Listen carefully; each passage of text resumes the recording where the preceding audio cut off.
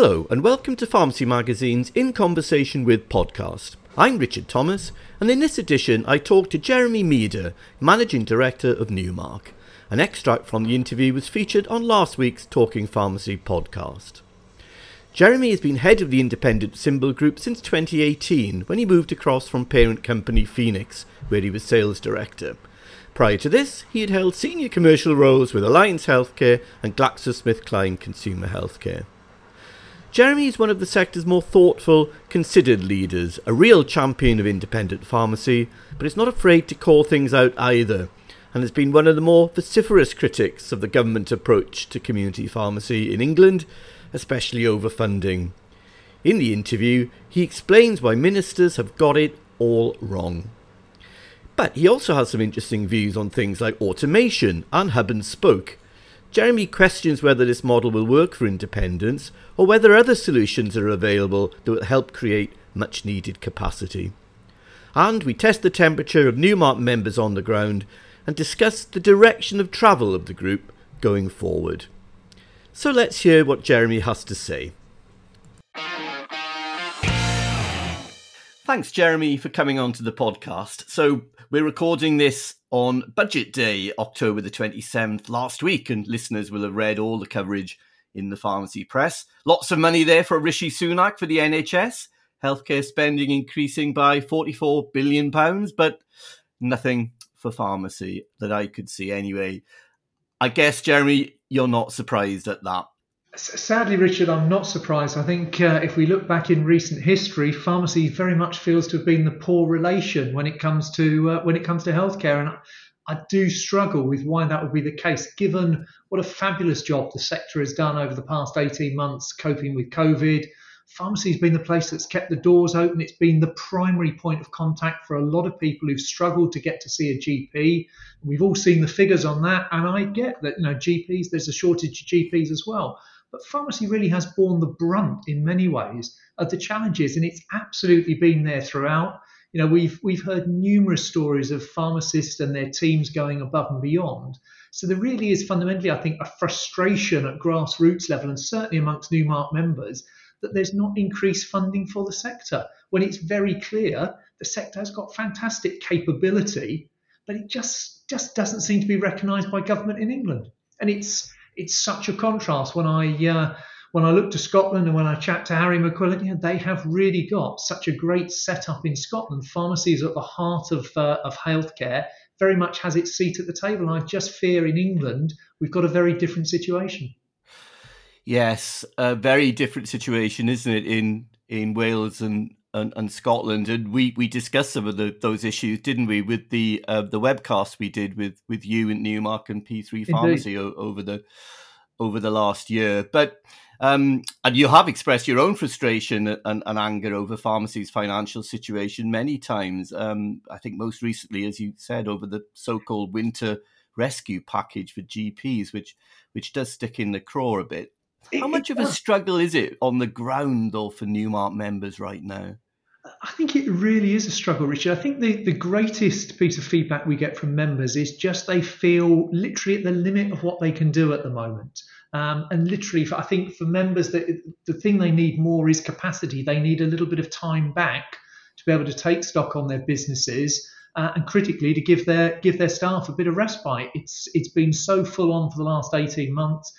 Many of our members have forgone holidays and certainly worked hours way above and beyond. So I really do feel for the sector that there is a fundamental issue there, and that frustration I think only builds when we see GPs being offered allegedly another 250 million, and the reality is that 250 million is not even going to get back to the same number of face-to-face appointments as we had pre-pandemic. So it does seem really odd that NHS in England and the Department of Health just do not appreciate or do not seem to value what pharmacy has actually delivered, but I think as importantly what it's capable of delivering in the future. And that really is healthcare at the heart of the local community that's easy to access. And even with COVID boosters at the moment, I'm still, whilst it's good to see 1,300 pharmacies involved, that's really only 10% or just over 10% of pharmacies in England. You do think there is much greater capability there. And certainly I know of many pharmacies who've applied to run COVID boosters, but actually not heard back. And that, again, I think is a sense of frustration. Yes, it is frustrating, especially with the slow rate of progress with these boosters. I really don't understand why they aren't utilising the sector's capability fully. And Jeremy, you're so right. Community pharmacy teams are running on empty at the moment. It's very tough out there, and we can return to the capacity issue later on in the interview. Actually, thinking back to the pharmacy show. The former PSNC chief exec, Simon Dukes, suggested that pharmacy actually has many advocates in the corridors of power, but not where it counts, which is the Treasury. So what can PSNC do, and indeed pharmacy generally, I suppose, to change this? It's probably the $64 million question, Richard. I don't think it's for lack of effort. I think probably if I stand back and reflect on the pharmacy industry versus GPs have got one body that speaks on their behalf, and I do think at times that that can be sometimes a weakness in pharmacy, that there are so many vested interests within it. Maybe that makes it a little bit harder. But that being said, generally, when it comes to funding issue, I think all of the players are of the same mind that actually what we just want is fair funding for pharmacy and recognition of what the sector is capable of delivering in the future. And for the Treasury to recognise that, and I think you've hit the nail on the head, that just seems to be the part at the moment that there is some form of disconnect, that pharmacy isn't valued in the same way the other healthcare providers could. And we talk a lot at Newmark about fundamentally pharmacy being the third pillar of access to healthcare in the UK alongside A&E and GPs. It just doesn't feel like that from a funding perspective. So do we somehow need to change the offer? And is it a failure of negotiation by PSNC, or is it just some kind of cultural groupthink at the Treasury that we can't seem to cut through? I think if I knew the definitive answer to that, Richard, I'd be I'd be a very wise man. Fundamentally, there must be some disconnect in the Treasury. Where exactly that lies, I honestly don't know, but I do think there is a disconnect there somewhere that is holding back potentially funding for the sector, because genuinely, when we look at what's been delivered, it's hard to argue the case otherwise, that actually pharmacy is a great asset to healthcare in the UK. Yes, there's things that could be done differently for sure, but fundamentally, it is an access point to healthcare at the heart of the local community, and very popular with the public, as the last 18 months has shown us only too well. So it's hard to understand why that doesn't actually translate into a little bit more vision. Now, maybe some of the new structures in pharmacy will improve that situation. I think we've got to hope that will be the case. Yeah, so we'll see how that pans out. And pharmacy probably has never been more popular, or certainly never had a higher public profile. So it would be good to leverage that if we could, wouldn't it? I mean, funding aside, let's look at the current contractual framework. We're in year 3. Professional service development seems to be taking place slowly, but steadily.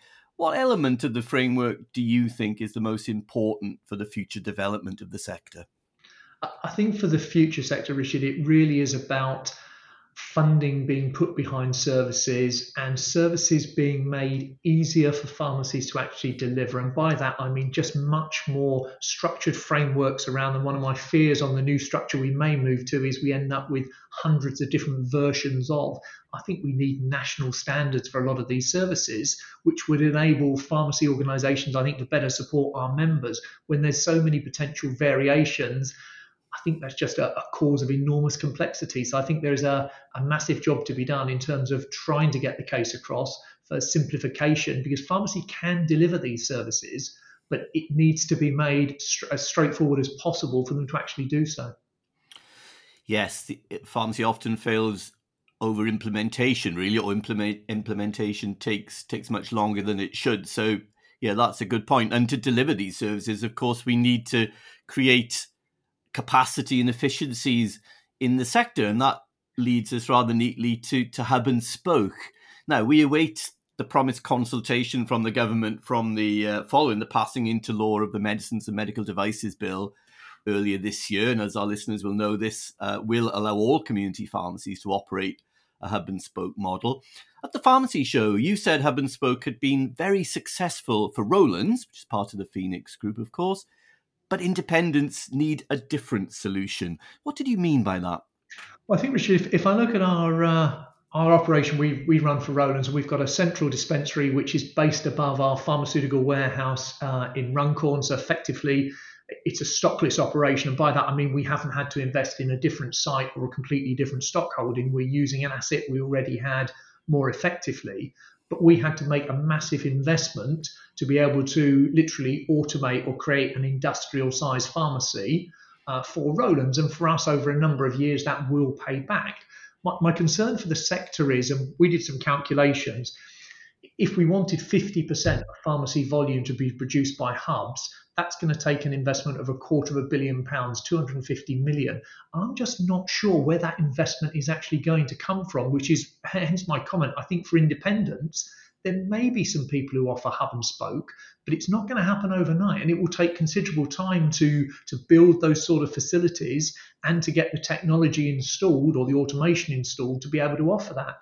And I think also potentially there's quite a lot of hidden costs there in terms of hub and spoke. If you have to start setting up extensive customer call centres, all of that will add to costs. And I'm not sure yet there really is a proven model that for independents, it's going to be a panacea or a massive cost saving. It may prove to be the case, but I genuinely think the jury is still out on that.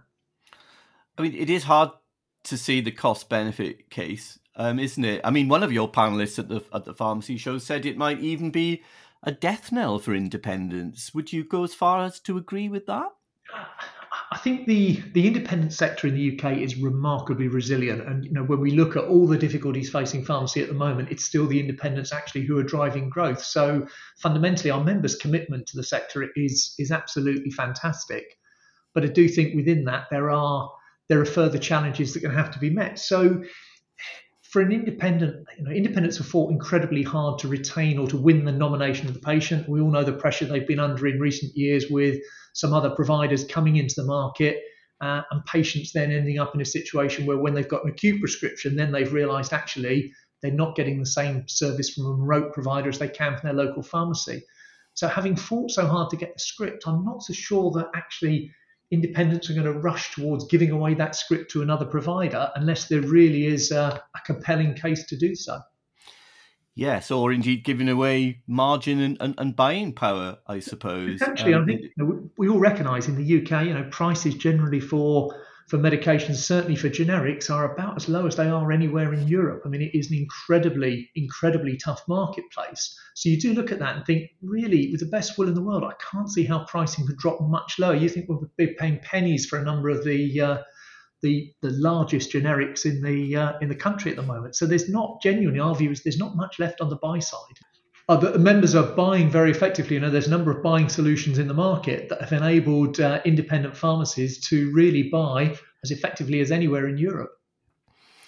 Yes. Now, at Newmark, you have invested in a form of automation, I guess, which is the Golden Tote, which is certainly appears to be releasing a lot of capacity for Newmark members on the ground. It's an interesting model, Jeremy. So for our listeners who may not be familiar with it, can you explain how it works and what's the benefits that you've seen realised so far? Yeah, certainly, Richard. I mean, fundamentally, the principle of the Golden Tote is that rather than deliver totes into pharmacy that contain a multitude of different products that have to be put away within the pharmacy and then repicked, we've come up with a way of using technology to be able to pick a tote that's unique to a certain number of patients. So when the tote arrives in the pharmacy, we call it pick to prescription as a working name. The tote doesn't have to be put away. It can be opened at the dispensing bench and then using very simple scanning technology, which doesn't incur any cost for our members. It's integrated into the PMR system. They're able to scan that tote and immediately bag effectively the number of patients' products into bags. So it saves an awful lot of handling of product in store or duplication of handling. It can effectively reduce down the stock holding because if you're using Golden Tote, effectively your repeat dispensing, which is probably 60% plus of most pharmacies' business, in some as much as 80%, will come in direct. So that saves an awful lot of time. It also, because of the scanning technology, is really safe. So from a superintendent's point of view, you will reduce down human errors, which inevitably otherwise will happen through the scanning technology. And I guess that the bottom line benefit, if you look at the speed of dispensing, it will more than double a pharmacy's ability to dispense. And when we were chatting on a capacity earlier, that's a really significant thing. When we're chatting with our independent members and saying to them, you're doing at the moment, let's say, an average 7,500 items, would you like to be able to do several thousand more without incurring cost or even reducing your cost? That really is quite attractive to them. And I think fundamentally, a lot of the initiatives that have gone on have been around how you can buy more effectively, how you can improve the layout of the pharmacy. This is probably the first time in truth in 20, 30 years that we're fundamentally looking at the dispensary process and saying, how can we really improve that for the benefit of our members? It sounds a very clever model indeed, actually, and it's had a good reaction from members, hasn't it? It's had a really good reaction, Richard. Yeah, we're able to offer it throughout the UK, which is really good. So all of our pharmaceutical depots are capable of offering that service to our members. And I think, like with all things, it obviously takes a period of time for members to understand what the offer is about. And I guess, looking back with the hindsight, one of the difficulties we had was during COVID, the sales team, unfortunately, our Newmark team was off the road for a significant period of time. So it's probably taken a little bit longer than we would have ideally liked to get this up and running. But at the pharmacy show, we had a really good presence there. We decided that we needed to help us to get Golden Tote visible. We've created 2 vans. I actually said to my marketing team, you remember a few years ago, and this probably dates me, Richard, but you remember the Pepsi challenge where literally a Pepsi van went around the country challenging people to decide whether Pepsi tasted better than Coke. And I thought that sort of concept, something that we can visibly take out to pharmacies so they can see the process, because one of the things with Golden Tote is it's not just a case of selling a concept to an owner. It's very much about the pharmacy team seeing the benefits of it, because this is probably the first time Newmark has sold something that is actually an operational solution. So you need the buy-in of the superintendent for the safety reasons, and you need the buy-in of the pharmacy team, the technicians and the pharmacists who actually do the dispensing in the pharmacy. So having a van that has literally got a mock dispensary in the back of it, where you can take that around the country and let people see the concept, and because it is a new concept, seeing it, visualizing it, that's really important. Since we've had the vans, that's been a real step change in terms of the take up we've had on Golden Tote, and we've very ambitious plans for it for the future, for sure. Yes, I had a little session in the Golden Tote van at the pharmacy show. It is a very effective way, I think, of demonstrating what you've been talking about. It is. And I really couldn't be prouder, Richard. The team we've got there, and actually one of the team who represents us there, his father actually is a Newmark member, and he was working in his father's pharmacy, and it's a guy you'll probably know, Gareth Rowe, down in South Wales. Yes. And Gareth was one of our pilots with Golden Tote. Absolutely loved the concept. Has subsequently moved it into his second pharmacy. But his son, Alex, who just qualified, was working there, and Alex was really impressed with the system. We were really impressed with Alex, and I'm very pleased to say he's joined us now, and he's working for us as one of our Golden Tote ambassadors. And he's doing a sterling job, but great to see his passion and enthusiasm for that. I thought the team did a cracking job. They were proper busy at the pharmacy show, which was really good to see. Yes, there was a big crowd around your stand and the van every time I walked past. So yeah, a lot of interest, and it'll be very interesting how you roll this out now over the next 12 months, Jeremy, and we'll be keeping close tabs on that. As I say, it looks an excellent model. I think so, and I think the other thing, Richard, I will say, there were a couple of others who are mentioning concepts that look to be similar to, not necessarily identical, but similar to Golden Tote. And I think probably from an industry point of view, there's recognition therefore that actually this idea will continue to grow. And obviously from a Newmark perspective, we'd like to think being first into the market, we've got a little bit of headroom there, and it's our challenge to make sure we bring that to fruition. And let's talk about Newmark in a general sense. A quick health check, Jeremy. What kind of shape is the group in as we hopefully emerge from the pandemic? And what developments can members expect in the next 12 months or so? Really good question, Richard. I'm very pleased to be able to say that actually Newmark is in a very, very good position. We've had a very strong period of growth. So if I go back to January 16, we had 2,800 members, and as we're sitting here today, we've got 4,700. So we've seen a 60% growth in our membership over the last 5 years, which I think is testament, hopefully, to the proposition that we've got for our members. And we talk a lot internally about making sure that proposition really is strong. And I think our aspiration is to be able to provide for an independent, and indeed increasingly now for groups, a compelling range of services. So looking to the future, I think our two critical challenges are how we help members improve capacity, and clearly Golden Tote is going to be a significant bet for us in that space. The other key area, I think, for most independent pharmacies, there's a lot of talk around digital innovation. I think if you're an independent pharmacy, that can be pretty scary. So one of the things that we're trying to do is to really simplify and come up with ways in which our members can compete on a level playing field with that competition. So we made an acquisition this year of Hey Pharmacist, which was originally the Co-op Health app. And one of the other big initiatives for us in terms of proposition change, we're bringing that properly to market next year. We're doing some piloting work on that at the moment. But that for us will be another significant proposition change, which we think enables our members to compete on more of a level playing field, offering the best of both. And by that, I mean online convenience, so a patient can order product online, but with the ability to collect it from the local pharmacy. And what we don't want to do is break that link between the local healthcare professional and the patient. And we think that's a point of difference for us in the future. Well, Jeremy, we'd better wrap it up there. We could have talked about a lot more, but Newmark seems to be going from strength to strength, which is great to see in these difficult times. So thank you very much indeed for coming on to the podcast and bringing us up to speed with what's going on. Thanks, Trish. It's been a real pleasure. I've enjoyed it. Thank you very much. My thanks there to Jeremy Meader. Next week, the Talking Pharmacy podcast is back and takes to the road. We travel to the West Country to talk to one of the major wholesalers about its plans for net zero emissions and drop in on pharmacist Jackie Lewis to talk pharmacy and cancer care. So join us next week. Until then, thanks very much for listening.